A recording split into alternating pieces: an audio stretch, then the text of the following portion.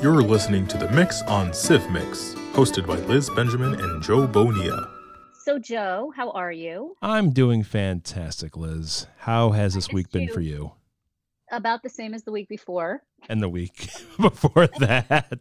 And the week that next week will be. Yeah. No, I mean, look, each week is a little bit different, certainly. And it was Holy Week, and it presented some challenges. I do have to confess that I did not participate in any video seders, but my father did, and he said it was fabulous. Really? So he forgot to buy himself brisket, so there was some upset there.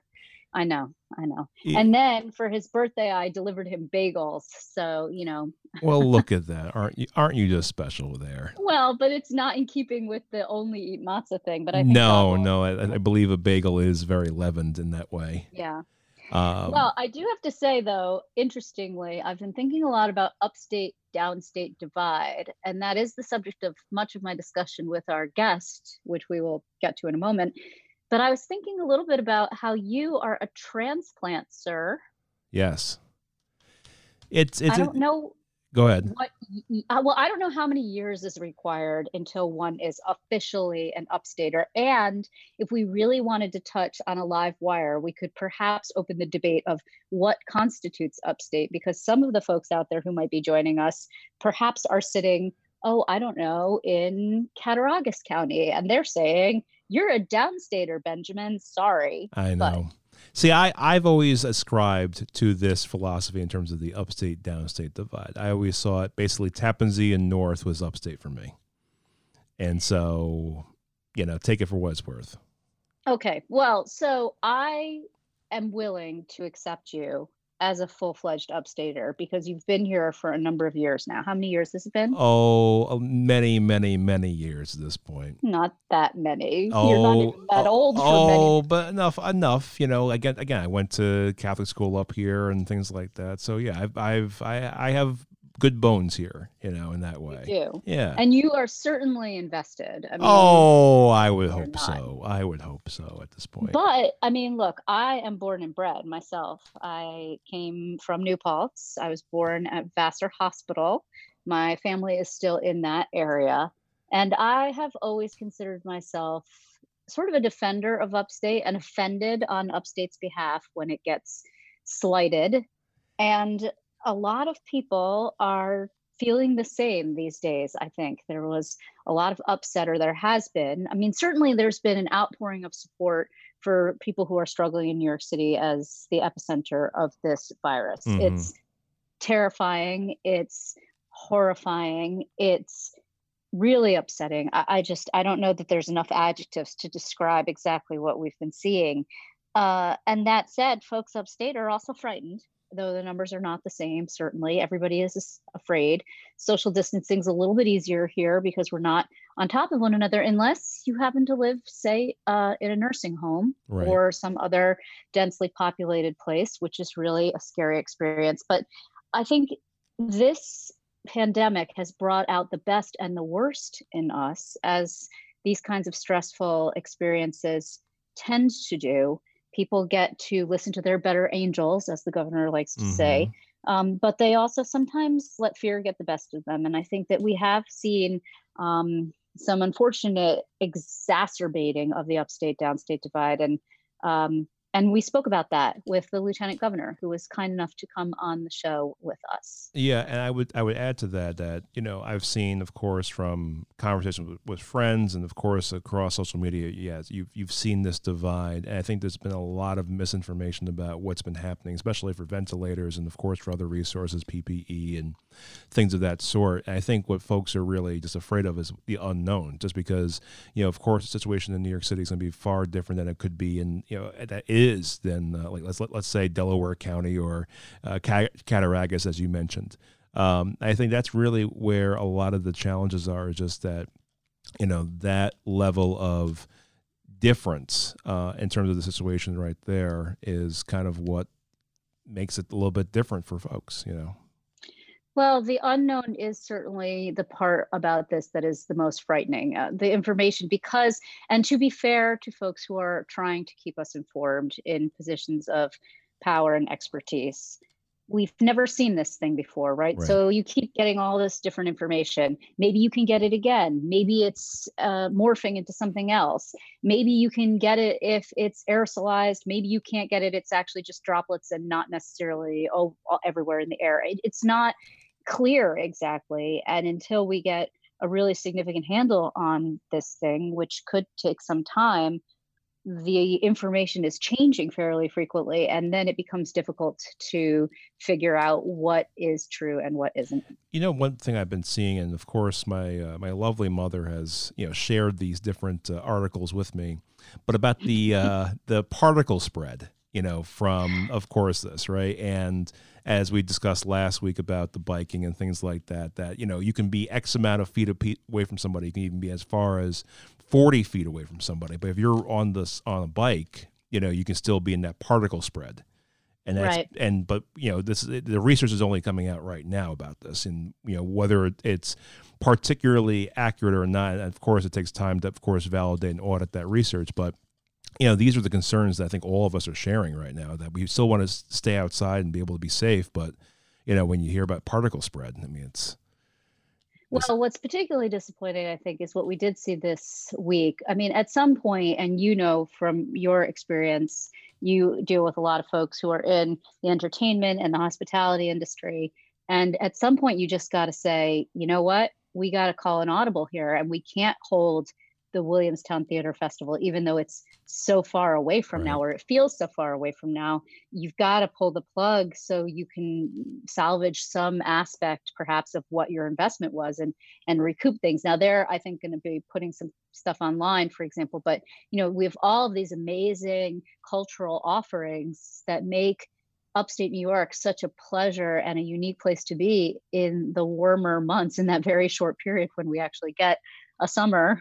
We don't really usually get a spring per se, although we're sort of getting one this year. A little bit. That said, all of the things that make our lives so rich are not something we can look forward to. And that, I think, that disappointment weighs heavily on people. If you can't look forward into the future and say, oh, there's a date that I can really put my hopes on, it becomes tough. Yeah, I had a conversation earlier today regarding, when does it become okay? And I was using the example with Hurricane Maria in Puerto Rico, and having gone to Somos, and it was the year after where I think people were still just seeing if it was okay to go down to Puerto Rico. And then the next year you saw that more and more people came out. I think that will be the same thing we see with events and festivals and concerts and of the like, where you'll have the brave few that will attend. But it's going to take some time. I'm looking at the summer right now. I mean, of course, right now here in Albany, Tulip Festival has been postponed. I know they're looking at possibly sometime in the summer, but that still might be too early. The SPAC schedule in terms of their events, and with, Live Nation, who knows? Same thing with the TU Burning Center. Man, they called off Burning Man. Which that's just, yeah, I know. And so with all of these different events, I mean, we're losing that cultural fabric, right? And, when will it be okay to have an event? Well, when will it be okay to have a festival? And what do you do even when you want to have one? Do you check everybody's temperature? What's the litmus test for you to even attend these events? And then, of course, inside these venues, they're not built for social distancing. If you're going to be, on top of people just like you would be on the plane, what do? You have, 2 people in one row and then 3 people in another row. I mean, so there's a lot of different variables there, but I think we just need to be able to ease into something. And I think the more folks the more time we have to learn about this virus, and of course, the more folks who are discharged and they've recovered, then I think there's more of an explanation of what exactly takes place with us. I think that will certainly help in that way. The amazing ability of people to adapt, though. I mean, today I went to Whole Foods, and so did I. Yes, I was there. Gosh, I we swear, miss each other. We are practicing maximum social distancing by time and everything that way. Well, were you, when you got there, was there a line and everyone was calmly waiting outside, and there were pieces of blue tape against the wall, and they all sort of stood 6 feet apart, and people were wearing their masks? Not that bad. No one was. Trader Joe's, yes. Trader Joe's, I saw that. That was the case there. Yep.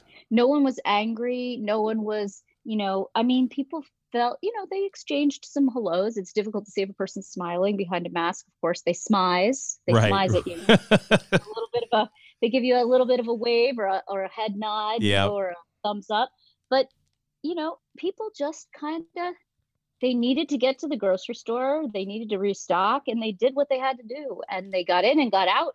No one was socializing or lingering in the aisles. I think I was like record shopping. I was in there 10 minutes maybe, and got enough for the week and went home. But we are adaptable creatures. It is amazing to me. And that actually has a downside because I fear becoming too comfortable in my social distancing habits. Will I remember how to talk to you when I Right. see In you person, right? I don't know. I might not. I'm going to have to re-educate myself, and we'll all have to figure out, we won't hug anymore. I mean, I saw our contributor, actually, Sylvia Lilly. I saw her at the Albany Muni, which is a great place to walk your dog. And they are doing an amazing service. I have to give a shout out to them for letting people walk their dogs off leash there. And people are generally good about picking up. They could be a little bit better, but it's a really wonderful thing that we have available to us. And I saw Sylvia and wanted to give her a big hug. I hadn't seen her in a long time. And you can't do it. No, we didn't do it. We stood 6 feet away and sort of shouted at each other. Yeah, and it's you have to do at least an air hug, but I guess the glimmering part of hope right there, and you mentioned that at least Henry was, I assume, had a good time. Henry had a wonderful time. I'm sure. Not social distance at all. He sniffs. No, he doesn't butts care. Like nobody's business. He doesn't care. He's right up in there. Right up in there. No, and so speaking of the same thing, so I spoke with Jaqi Cohen from the Straphangers Campaign. And, Jaqi and I have known each other for a number of years, went to school together. We had a radio show together. And, I went to her wedding in California, the whole thing, right? And so, besides, of course, I can't even see a good friend of mine, but we did talk about, of course, the issues involving transit and, certainly that impact it has on the state budget. What do you do about congestion pricing? Do you still move forward with it, based upon, of course, the economic realities we have right now? So, her conversation that we had earlier that you'll be able to listen to in a little bit, it was certainly enlightening in that side. So, well, before we get on with it, I do want to note, the MTA has just gotten walloped in terms of illness. They have quite a number of people who are doing yeoman's work. It's an essential business. And not all of us, as you and I have discussed before, are lucky enough to be able to work from home. Some people have to go out and work, and they have to get to work. And in order to do that, they have to take mass transit. And mass transit continues to operate in New York City. It is frightening for a lot of people I know, and yet they get up and they do it. They face their fears every day.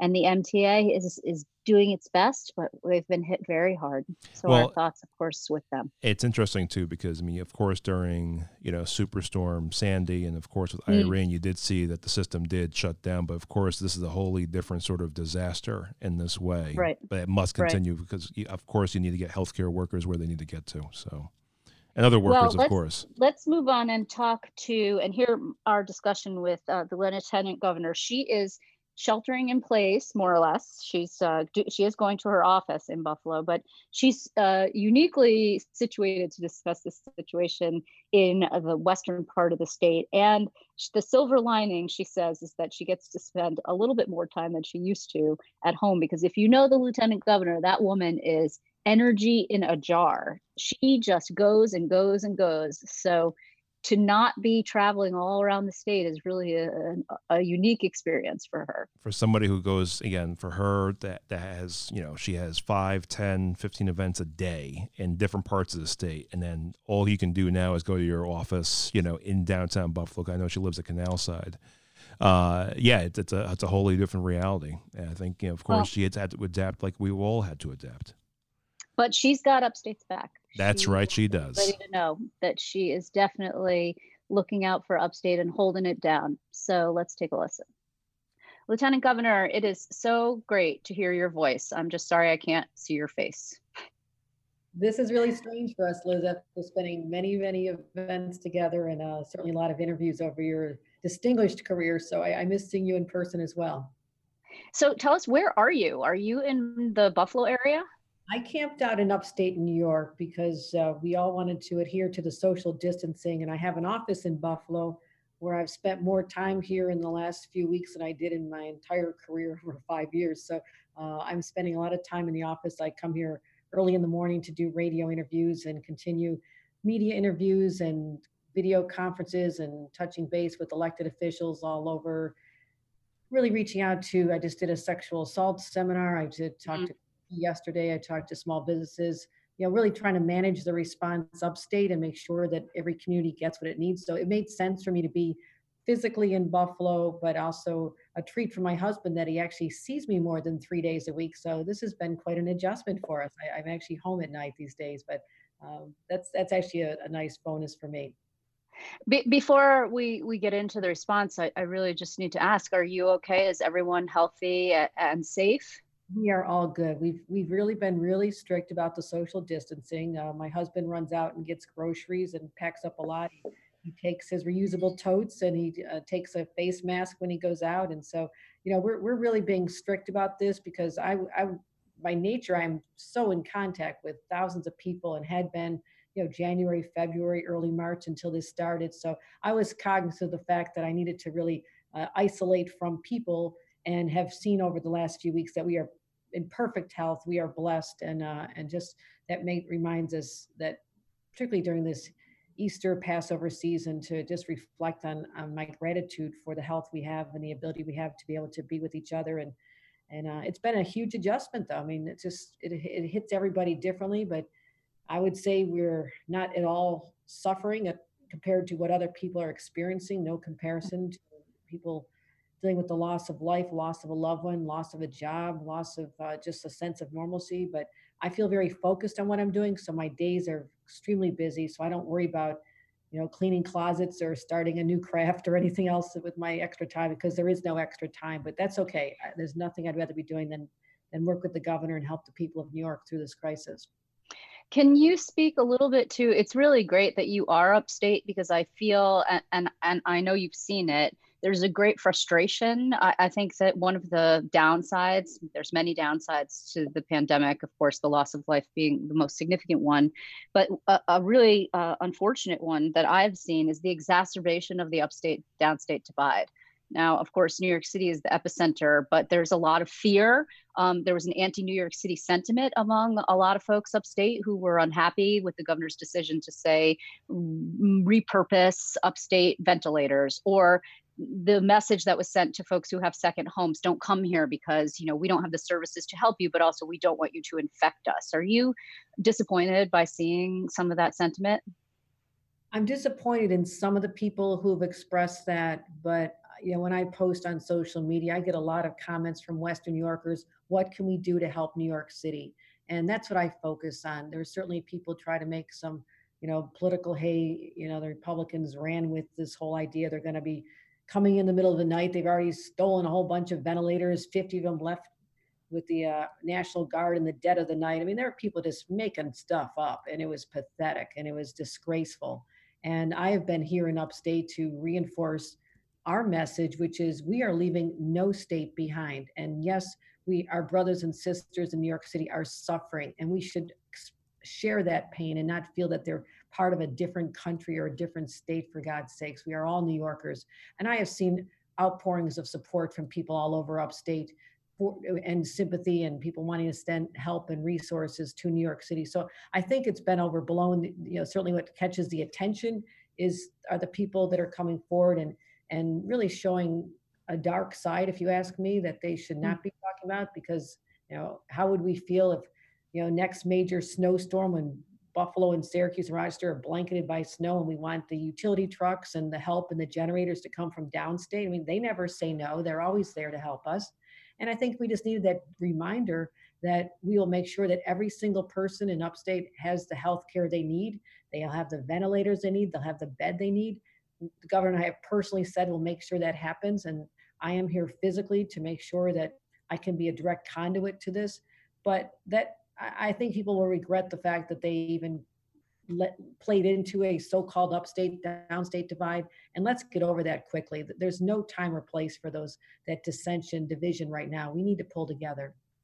Are you concerned? I mean, we saw 3 historic high days of deaths in New York City, yet the hospitalization number and the intubation numbers apparently are flattening, which indicates some silver lining, if you will, and a potential flattening of the curve. But the governor has also said that potentially the curve will be, or the apex will be later in upstate, because the virus hit more severely in the more densely populated area, which of course is the 5 boroughs. Is that a concern? I am seeing, death numbers tally in Erie County, for example. They're nowhere near as high, but also the population is slower. We watch this minute by minute, and I have to tell you that we did foresee this, that the peak would hit earlier in New York City, where because of the density and truly the number of people coming from other countries, and it turns out a lot of New York was started because of travelers coming back from Italy and Spain and European countries. And so we knew that that was going to happen, and we foresaw that upstate would lag behind that. But we believe that because of the social distancing measures in place, New York State, upstate has had a longer time to prepare and to stop the spread. I think the numbers would be higher. They are creeping up, no doubt about it. And certainly the most vulnerable in nursing homes and in assisted living centers, where one person comes from the outside and contaminates the rest of the staff, or it starts spreading like wildfire through a nursing home. And that's what we're seeing when the numbers start going up in our increases. It's the majority of people who are losing are of an older age, but it doesn't mean it's going to peak upstate New York anywhere near the numbers of New York City. We just it's easier to socially distance when the subway is not your main means of transportation, or you don't live in a house with thousands of people. So I think that's an upstate advantage, and that's something that I think is going to keep the numbers from really getting out of control. And also our hospital bed capacity is there because we stopped the elective surgeries, and as well as asking every hospital to ramp up by 50% or to 100%. So if the need arises where there is a surge in any upstate community, the hospital system will be able to handle it. But if they don't, we know exactly how many each hospital has in terms of ventilators, how many are in ICUs. We are ready to deploy people to wherever the problem arises and where the next hotspot may or may not be. You bring up elective surgeries, which is a very interesting sort of byproduct. You have people here who are not able to go in for surgeries or delaying surgeries that they might have had planned. And as a result, you have some healthcare facilities that are actually engaged in layoffs, and they're experiencing financial downturn, much like, of course, the rest of, or most of the rest of the economy. And also that was in the budget, the governor was he was very insistent on Medicaid cuts, and some people criticized that. Did you feel that was also necessary? And given the outlook for the finances in the state, do you think that more cuts are on the way? I mean, that seems like a sort of foregone conclusion. Well, every sector of our economy has been hit with less revenues coming in, starting with the state of New York. And it does make sense that hospitals would see less money coming in when there's fewer surgeries. But the alternative was far worse. If we had allowed people who may have had the coronavirus, not even know they were a carrier, show up to have hip replacement surgery that can be put off a few months, they could have spread through our hospital system and infected people who are on the front line. We had to protect them. We had to protect the doctors and nurses, and also just to make sure that the capacity would be there to handle an influx of cases. Again, one nursing home could send literally scores of people to an ER at the same time. We couldn't allow for there to be people recovering from elective surgery in that ER or using life-saving equipment at that time. So that decision had to be made. And yes, there is collateral damage, just as there's collateral damage to every sector of the economy. And that's why our request to the federal government, which did not give us enough money in the first go round of the stimulus bill, it did not help states like New York that are on the front lines and spending an enormous amount of money to combat this. We didn't get anywhere near the money we should have had. In fact, their formula in the congressional bill, and that was signed by the president, allocated $1.2 billion equally to every state, regardless of whether or not they even had a coronavirus case at all. That was absurd. I mean, the response should have been allocate the money here. And we are hoping that the next round, we're pushing hard, we'll have more money for hospitals to offset their losses and also reimburse them for the extraordinary measures they've had to take, accumulating more protective equipment and paying for overtime. So we hope more money will flow to the states, to the hospitals, to the localities, as well as to small business and the unemployment benefit program. The economy, of course, the financial picture for the state would look better if we could get the economy back up and running, at least in certain areas. The governor has spoken of that. The president has spoken of that. I mean, the president would like to do it next month. I know that a lot of public health experts are cautioning that that is not a good idea. But your feeling about how this might work, I mean, particularly upstate, I know there were some counties that had, for a while, there are no cases of COVID-19. And I did see some reports of folks who were frustrated by the complete economic shutdown. Do you imagine that this will go in stages? And could it be that parts of upstate open before other parts of the state do? That has to be determined. And we have to make sure that, we have testing, widespread, rapid testing available, so we know whether or not there's an emerging hotspot. We may think that, part of the North, we may think that Watertown is clear. They haven't had a high increase in numbers. We don't know that there's not people already, walking among individuals who just haven't shown symptoms and it hasn't spread yet. So it is far too early for us to talk about that any dates, and certainly anyone who says May 1st or any arbitrary date is not looking at the data and the trends that we're experiencing.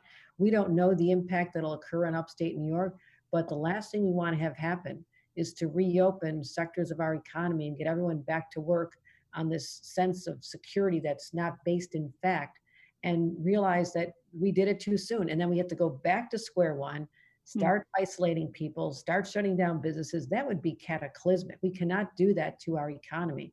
And with the support we're trying to offer, Lifeline through the small business loans and assistance, we're trying to help people hang on. And I know how hard this is. The unemployment numbers just feel like a kick in the stomach to know that so many people who just through no fault of their own are now going to not have a paycheck to take care of their families. It is a painful time, but the last thing we want is to go back and do it again because we jumped the gun and people said, well, this one community doesn't have any cases, so let's go back. There is a small community in Westchester that didn't think they had any cases either, and all of a sudden they became a hot spot for the entire nation. And so that's what we have to be careful against, this complacency that might set in, like, oh my gosh, we finally flattened the curve. Well, when you flatten the curve at a level where hundreds of people are still dying on a daily basis, that's nothing to high five about. I mean, we're not out of the woods yet. And that's why the social distancing has to continue, and the patience of everyone who's so anxious to get back to work. We are doing this to protect their health and their lives. And we have to continue going forward with this path until the data dictates that there's an opportunity to get us going again, and having mass testing to know who already had the virus. And if you've had it, we have to be sure that you cannot contract it again or spread it to someone else. And once we know that, we will know that there's individuals who can go back into maybe specific industries where there's not that close proximity of people to each other.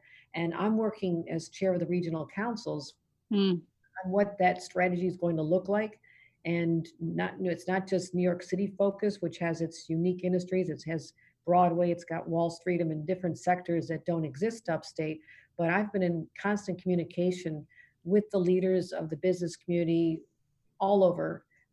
Talking to the chambers of commerce, talking to the business council, and asking for their advice as well as what they want to see and how we get this going again. And truly the question is being asked, we don't know what the new normal is going to be, except it'll be very different from the pre-coronavirus era. And what industries can we be focusing on that can help restart the economy, industries that we had not been engaged in before, or that we can ramp up. And the last thing we want to ever see again is New Yorkers and Americans being held captive to supplies coming from a place like China, when for God's sakes, we should be making them in our own state. And I think there'll be a rethinking about that, as well as really what the workplace looks like. A lot of people are now accustomed to working at home. What does that mean? What does that do for childcare for people? Does it take off some of the burden on families? So there's an opportunity now to reimagine a different future. And those conversations are starting now, not when we finally get back to work. And I'm involved in that as well. Unfortunately, we're going to run out of time. But speaking of the future, the governor his national profile is sort of off the charts. His international profile might very well be off the charts.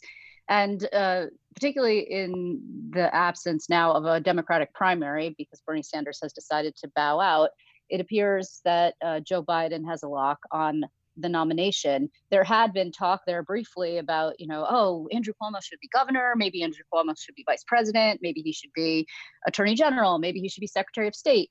If he goes, that makes you the first female governor of New York, does it not? Liz, I think you've got way too much time on your hands to. I do. That's the whole problem.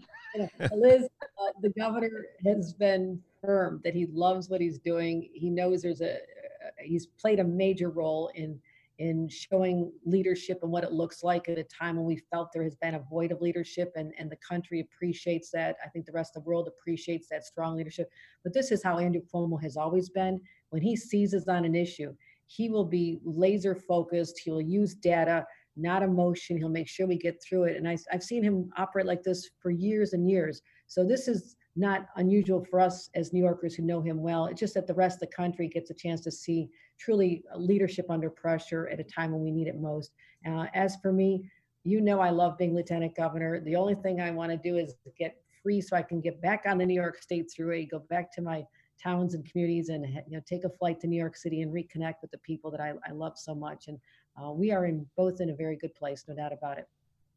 Yeah, he has, though, been. It is interesting. It does play to his strengths. It's true. I've known him for a long time and watched his career. He does really thrive under pressure and in management of this kind of emergency. I've never seen it on this scale, of course, but he also has spoken very movingly of his own family situation. He's got two of the girls with him in the executive mansion, and of course the dog. And you have also spoken about your family and the time to reconnect. So it is a little bit of a benefit, as long as we all don't, go crazy and give each other some space while, quarantining all together. To talk about it, the governor reflecting, the personal, emotional struggles he goes through, worrying about his mom and his daughters, and I think people need to see that politicians, electeds, are actually human. We do have emotions. We do get stressed out. We do worry about people. I call my father, had to teach him how to use the FaceTime on his cell phone so I can see what dad looks like. I can tell if he's eating well, and he's alone in Florida trying to take care of himself, and it's hard for us. And I think we're all struggling with that disconnection. I would have seen him probably several more times by now. And there's this underlying worry that even no matter what your office is with your governor, lieutenant governor, you're still a human being who has family and loved ones, and also this sense of responsibility. It is deeply painful for the governor every single day to get out and announce those numbers. And I feel the same way. And I feel the same way after 9/11. You feel sometimes powerless, and how you channel the position you're in to set aside your own emotions and to power forward and to have a clear-eyed vision for where to take your state at a time when it's so easy just to get caught up in all the rumors and when are we going to do this and when are we going to do this. When you have a strategy, when you have a focus, we can get through this. And I have the same traits. When the going gets tough, the tough get going, is what my father always told me. And I think we're seeing that on display in our administration throughout this crisis. Well, the best thing that you can do, Lieutenant Governor, is stay healthy and stay safe. So we thank you very much for your time, as always. And hopefully the next time we talk, we will be at least able to stand at a safe distance apart, but smile at one another. Would be good. Thank you very much, Liz. Take care now. Be well. Are you looking to reach a diverse audience? Advertise with CivMix today. Visit civmix.com to learn more. Are you ready to rise and shine? Read up on the latest news and happenings taking place in your community each weekday morning on civmix.com. Sign up to receive Rise and Shine in your inbox. CivMix, it's where it's at. Catch new episodes of The Mix each week exclusively on civmix.com. Jaqi Cohen is a mass transit advocate for New York City, currently working as the campaign director for NYPIRG's Straphangers Campaign, fighting for a more equitable transit system. She is also a weekly contributor to Be Heard on WHCR in Harlem, for which she has earned the 2016 New York Press Club Award for Best Radio Commentary. She joins us today on The Mix. Welcome to The Mix, Jaqi. How have you been? I'm good, Joe. How are you up in Albany? Oh, it's a ball of sunshine up here. You know, same here in Brooklyn. I figured. It's truly, what a time to be alive. You know, I'm imagining your place in Brooklyn to be almost like the house from I Am Legend, where it's all barricaded right now. That's more or less. More or less. You're right. Yeah. So Jaqi and I went to the University of Albany together, and actually we had a radio show in the morning called Joe and Jaqi in the Morning, thus the name In the Morning, on WCDB. And it was a wonderful show. I thought it was. It was a good time. It was a great show. Although I have to say, you've really upgraded co-hosts for this one. Well, you know, yeah, a little bit, right? we can all agree. Yeah, but then you've also done radio after that with Let Your Voice Be Heard radio, which now is Be Heard Radio, Be Heard Talk. Yes, I think so. There's been a bit of a rebranding, but yeah, I did a great show. It's still on the air on Harlem Public Radio with our friend Stanley Fritz, who is political director. I think that's his title at Citizen Action. And Selena Hill and Alyssa Fuchs. Yeah, we had a lot of fun with that show. It's on WHCR, right? WHCR in Harlem. That's right. On Sundays. Although I think they've been broadcasting from home through podcasts because, that's probably the safe way of doing it. Yeah. That's right. So let's talk about your work world. Now, you are the campaign director for the Straphangers Campaign. Can you tell our listeners a little more about what the Straphangers Campaign does? Yeah, so the Straphangers Campaign is a 40-plus-year-old project of the New York Public Interest Research Group. We're transit advocates. So for over 40 years, we at the Straphangers Campaign, not me personally, because I am very young, but the Straphangers Campaign has been fighting for better, more equitable, more reliable public transportation for New York City's 8 million daily subway, bus, and paratransit riders. And, of course, with that role, you're advocating to the New York City government. You're also, of course, coming up here to Albany to lobby for, of course, transit issues. And we just passed a state budget. It was a budget, I think everybody would probably say a budget done during this duress of the coronavirus situation. What's your take from, of course, the budget this year?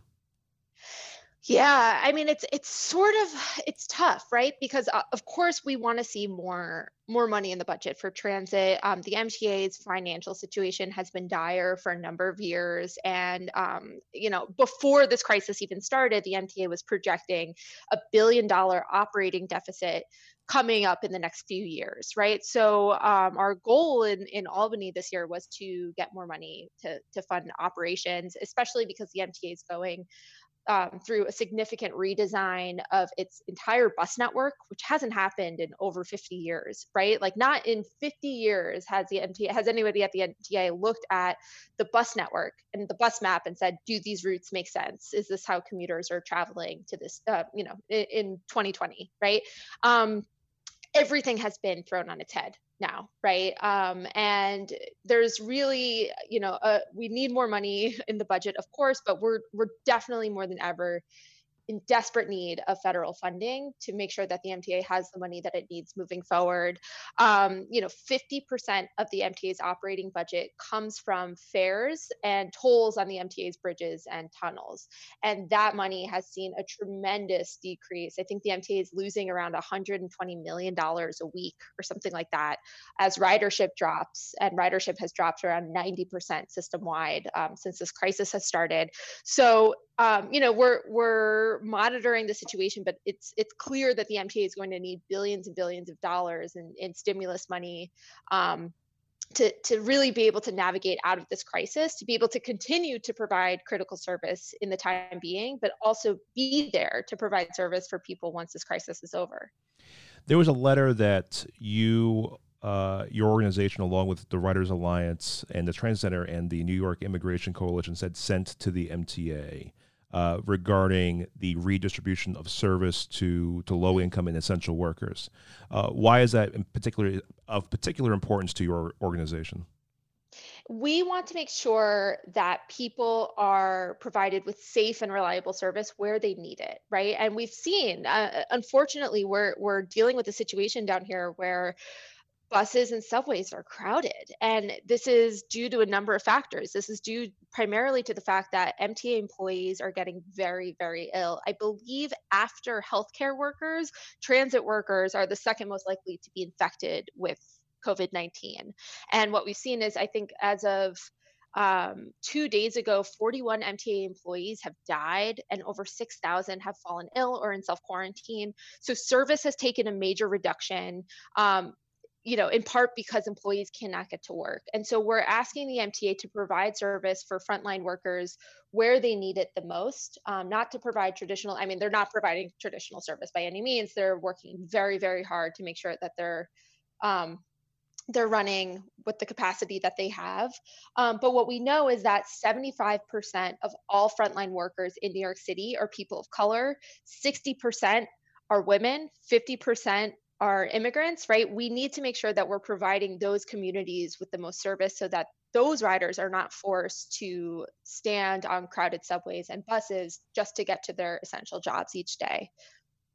So with that too, I mean, there's also the aspect of paratransit, and I was very familiar with paratransit because my grandfather, before he passed away in Brooklyn, he had utilized it for things that he needed as well. So what's the state of paratransit in this situation right now? Well, the state of paratransit is just generally in New York City has not been great. Paratransit is in New York City, it's called Access-a-Ride.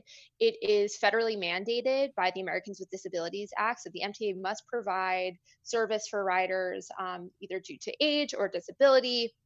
For riders that cannot take traditional transit service like subways or buses.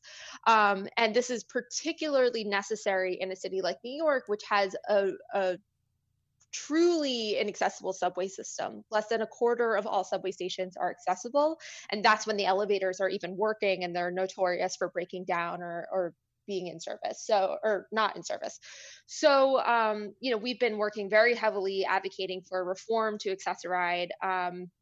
And we were successful in winning a pilot program that provided on-demand service for paratransit users, meaning that traditionally, and Joe, I'm sure you're familiar, if your grandfather took Access-a-Ride, and my grandparents took it regularly, they would have to book trips 24 hours in advance just to get to the doctor or to the grocery store or to work, right? The on-demand e-hail pilot program creates a system of freedom, right? Where riders can book a trip when they need to take a trip. Because imagine having to book your seat on a bus or on the subway every time you wanted to get to work or go out to a movie with your friends, right? It's ridiculous, and it's really limiting the way that one is able to live their life. Before this crisis started, the MTA announced that it would be cutting back its on-demand e-hail pilot and reducing it in scale, limiting the number of trips that people could take on it per month. There were only about 1,000 people enrolled in the program, and we had been pushing for a greater expansion of it.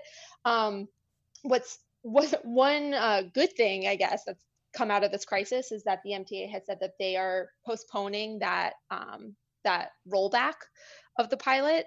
I think it's something that we should still be afraid is coming, right? I think that unfortunately, as the MTA is hit with this tremendous financial burden of losing fares, losing tolls, and taking a huge hit to its operating budget, accessibility is often the first thing on the chopping block when the MTA's finances are in dire straits. And so I think we can expect major changes to paratransit and unfortunately to accessibility improvements within the MTA if we don't get the money that we need to keep things moving.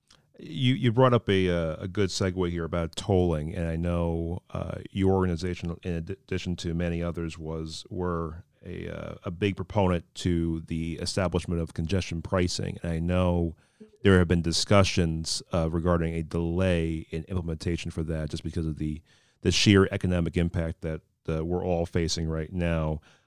What's your sense of how that will go? Because I think what we're seeing right now is that nobody's driving on the streets right now. You pretty much have public transit. You have a couple of folks, of course, the bad actors out there who unfortunately are taking advantage of the situation and they're recklessly driving. But Yeah.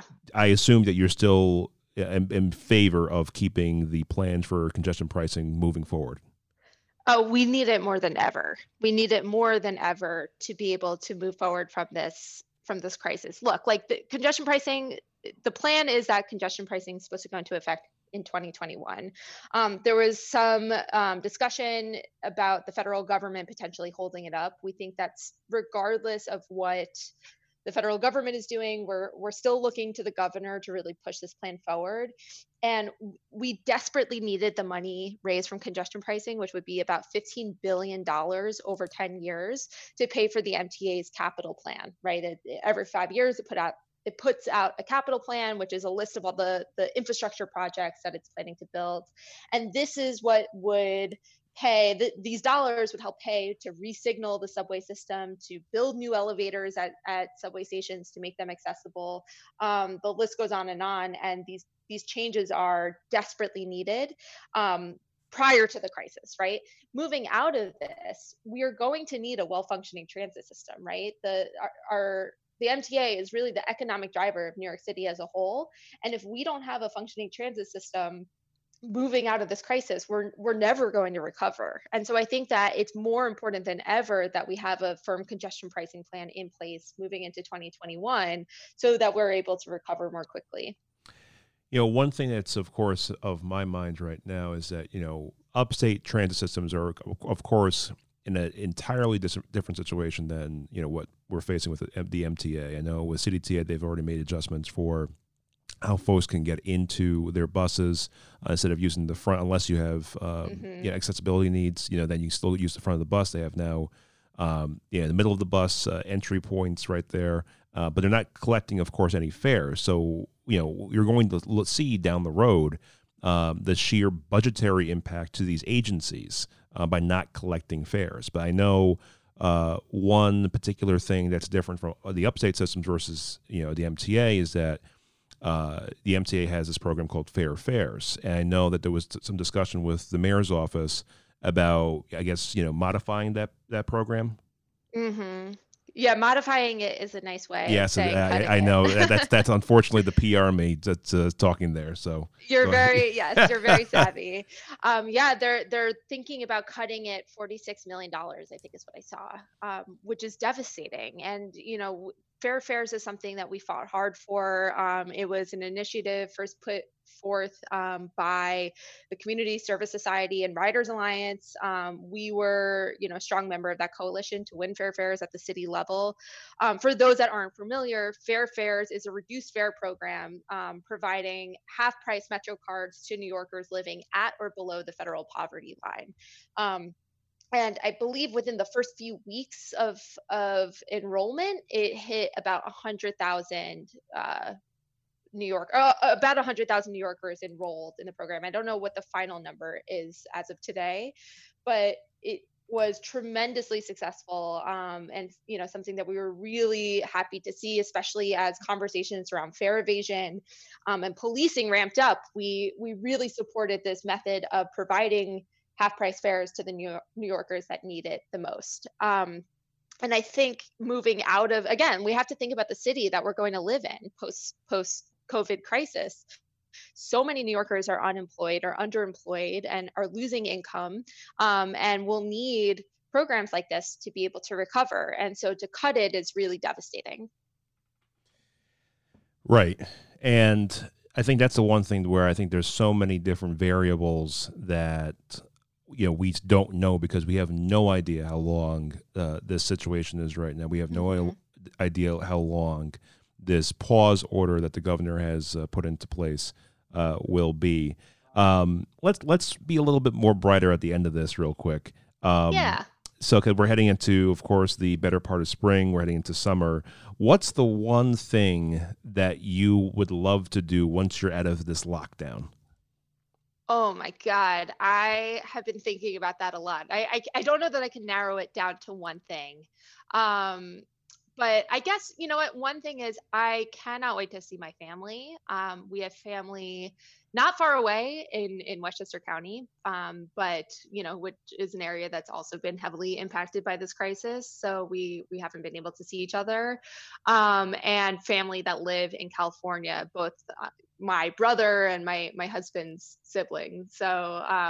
So I'm excited to just get to see my family, get to go outside. Honestly, I'm excited to get to ride the subway again. I think that's something that a lot of New Yorkers have been really surprised at how much they miss, just that daily experience of convening with their fellow New Yorkers and feeling like we're part of one bigger system. That will be an amazing day. Jaqi Cohen, again from the Straphangers Campaign. Thanks again for coming on, and I will see you soon once we are out of this lockdown dystopia that we all know as the age of Corona. I'm looking forward to it, buddy. Thank you.